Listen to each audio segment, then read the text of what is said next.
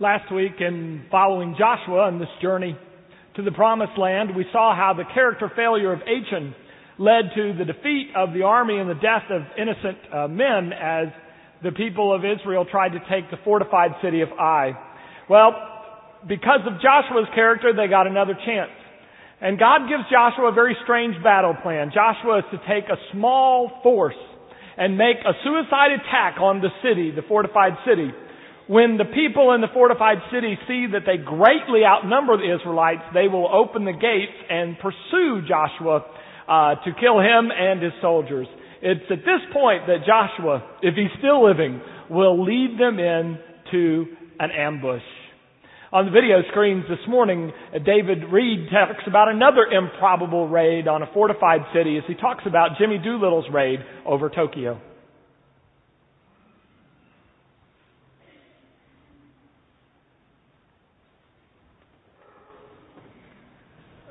There's a commander that became very famous during World War II. They called him Jimmy Doolittle. He ultimately got his fourth star at the age of 89 as an acknowledgement of the greatness of this man and his impact on the history of air warfare.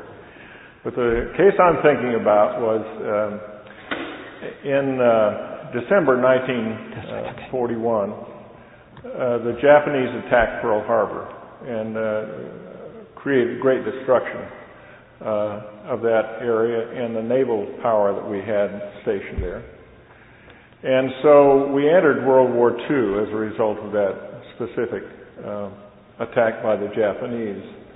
And Franklin Roosevelt, among other things, wanted to do something that would retaliate in a way that would let the Japanese know that they could not attack us with impunity.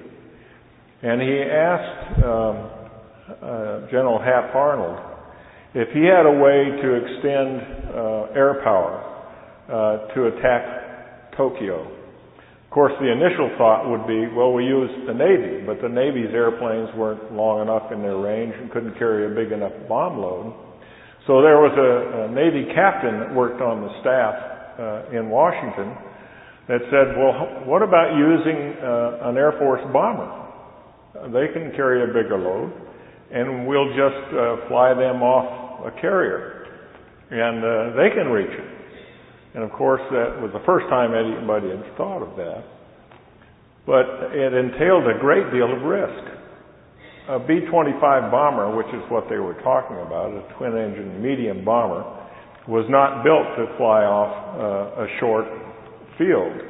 Certainly not one that's only 500 feet long. And so Jimmy Doolittle, who had become well known for his bravado and his intellect, had gotten one of the early degrees in aeronautical engineering. He had a PhD, was serving on the staff, and Hap Arnold asked him if he could figure out how to do this. That is, fly a bomber off a carrier so they could reach Tokyo. He says, not only can I figure out how to do it, I think we can, and I want to lead the force. And so Jimmy Doolittle, over the next 140 days, got a group of men and experimented and trained them and refitted the airplanes and ultimately loaded 18 B-25s on the aircraft carrier Hornet, and they steamed out on the mission to raid Tokyo. According to his very carefully plotted out fuel calculations, they could reach Tokyo if they got within 600 miles. But they couldn't reach their base in China, which was their landing point. They would not be able to land on carriers. So they decided they could get there if they were at least 600 miles from Tokyo. It would have been better at 500, which was the plan. Unfortunately, the carrier group was spotted by a Japanese picket ship when they were still more than 600 miles. Admiral Bull Halsey gave the order to launch the ships as soon as they could. And so they were more than 600 miles off the coast of Japan when Doolittle, in the first airplane, took his first airplane off, and 17 others followed. They all reached the target, and none of them reached the base that was their intended landing point in China. One landed in Vladivostok in Russia, and the crew was interned for several years, finally made their way back to the United States in 1943. The other crews all crash-landed or bailed out of their airplanes because they couldn't reach their base in China.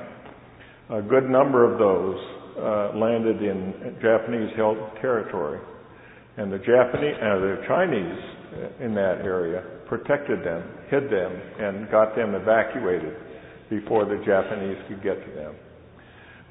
Several of the flyers that were injured were captured by Japanese and later spent some terrible years in Japanese prisons before they were liberated.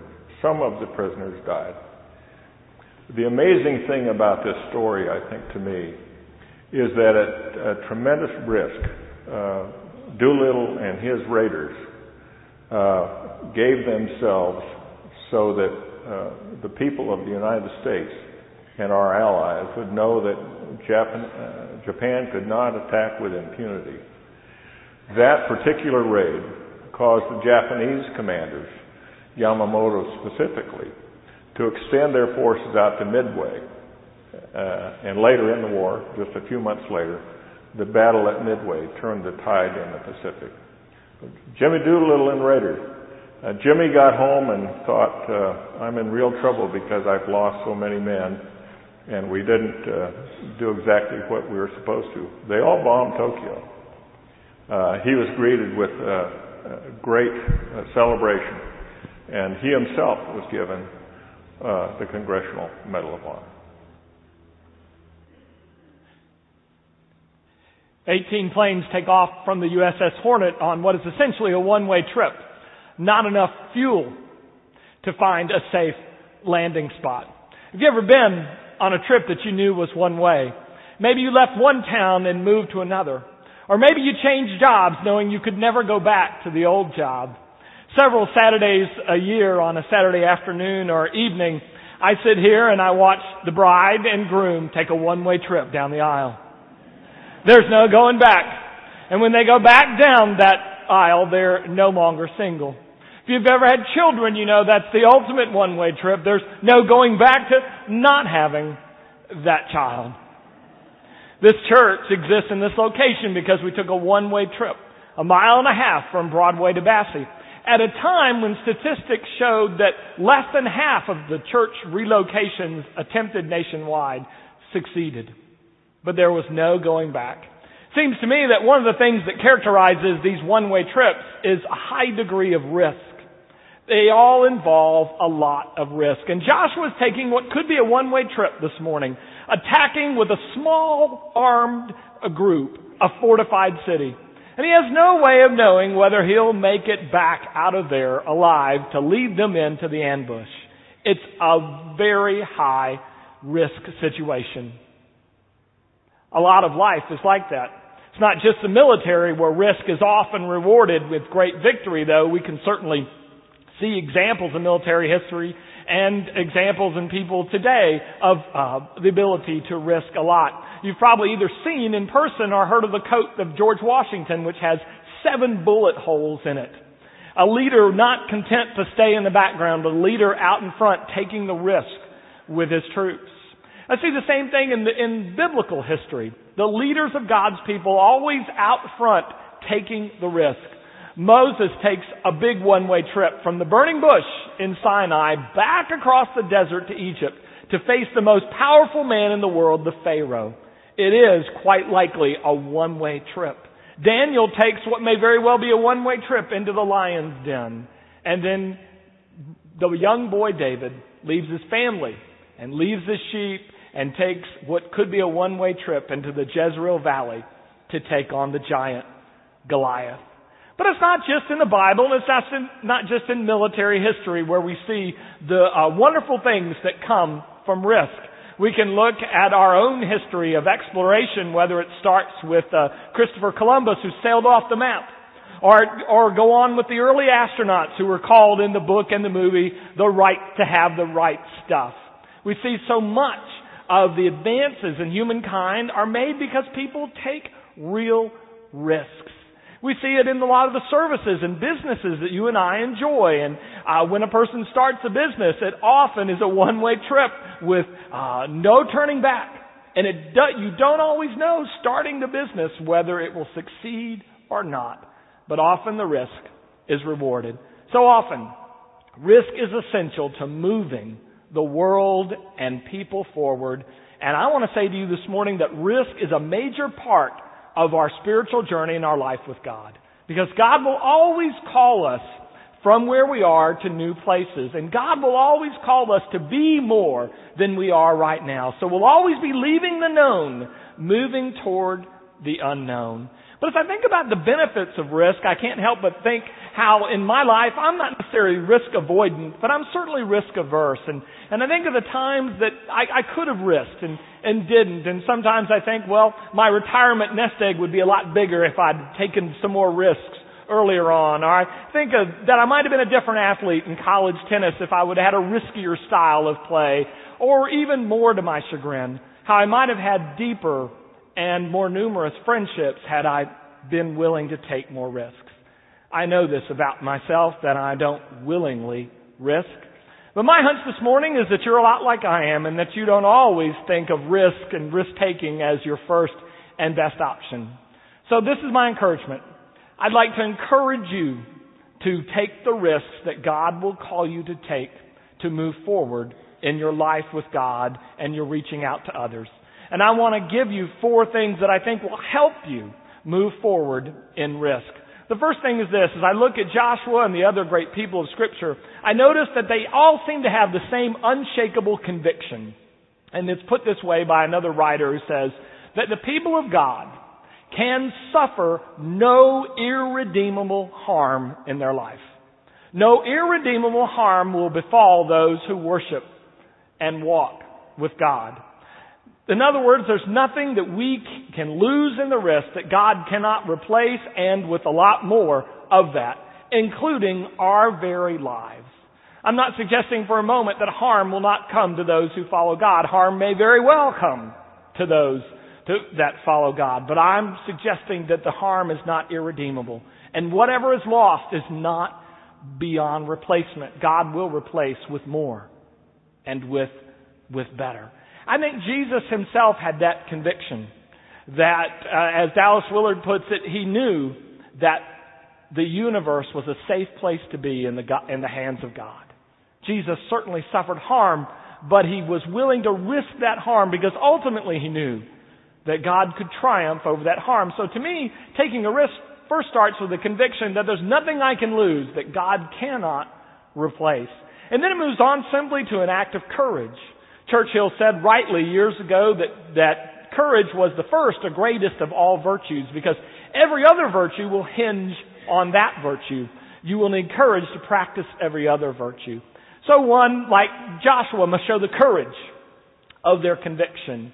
But 2 other things jump out at me this morning as I think about risk. And one of them is this, that I think we need to know for whom we are risking. You need someone to risk for, or something to risk for.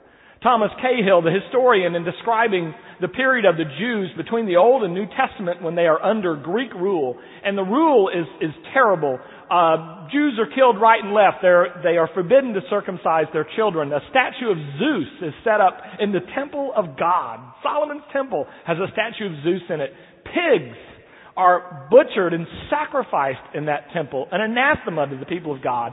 And finally, under the Maccabees, the Jews revolt. And Cahill's summary of this is, finally there comes a point when a people can take no more humiliation to their way of life. And so they knew for what they were risking. When the Maccabees revolted against their Greek rulers, they were risking for their way of life. The life, that their ability to worship at their God and practiced their faith. And as you may know, they ended up victorious, and the Jews celebrate this every year in the festival that we call Hanukkah. It celebrates that risk that was rewarded with a great victory. I think about James J. Braddock.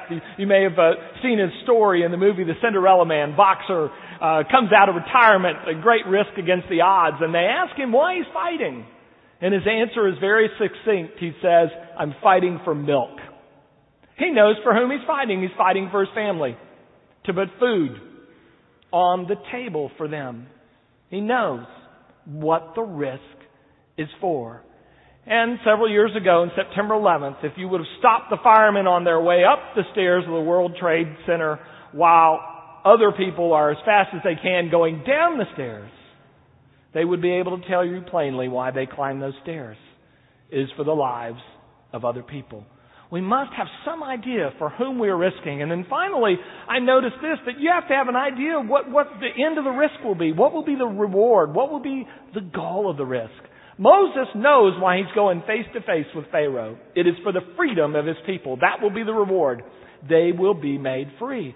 Joshua knows why he's leading this suicide raid on a fortified city. It's so that his people can inhabit the promised land. The reward is the promised land. A woman who's not worked outside of the home for most of her life and then takes a job and then later takes a second job, and you ask her why, and she knows the reward.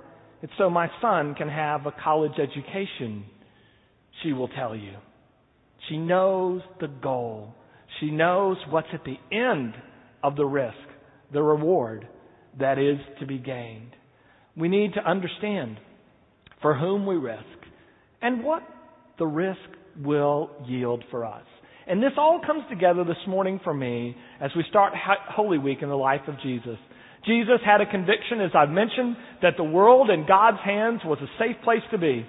That harm may come to him, but it would not be beyond God's ability to redeem and to use. And out of that conviction, Jesus has the courage to go to the cross. And you don't need to re-rent the DVD of The Passion of the Christ to understand the kind of courage that it takes to go to the cross.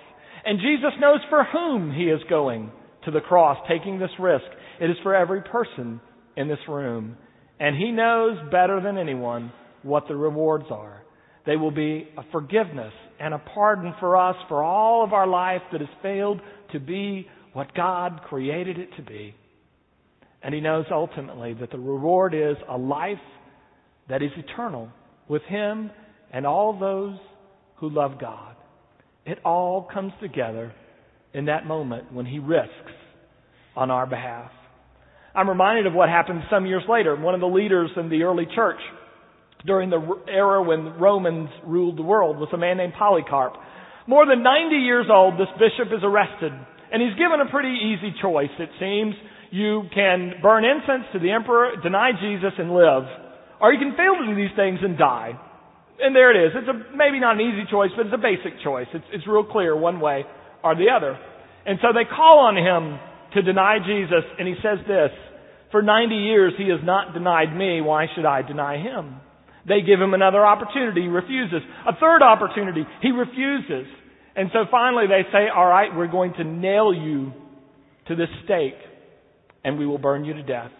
And his response is, "You don't need to use any nails. The grace and love of God will hold me there." And he goes to the stake. And I thought, that's exactly what happened on Good Friday. Jesus goes, as you know, to the cross, and they don't need nails to put him there. He's put there and held there and takes that risk because the love that he has for you, for me, for the world. And the love not only takes him there, but it holds him there.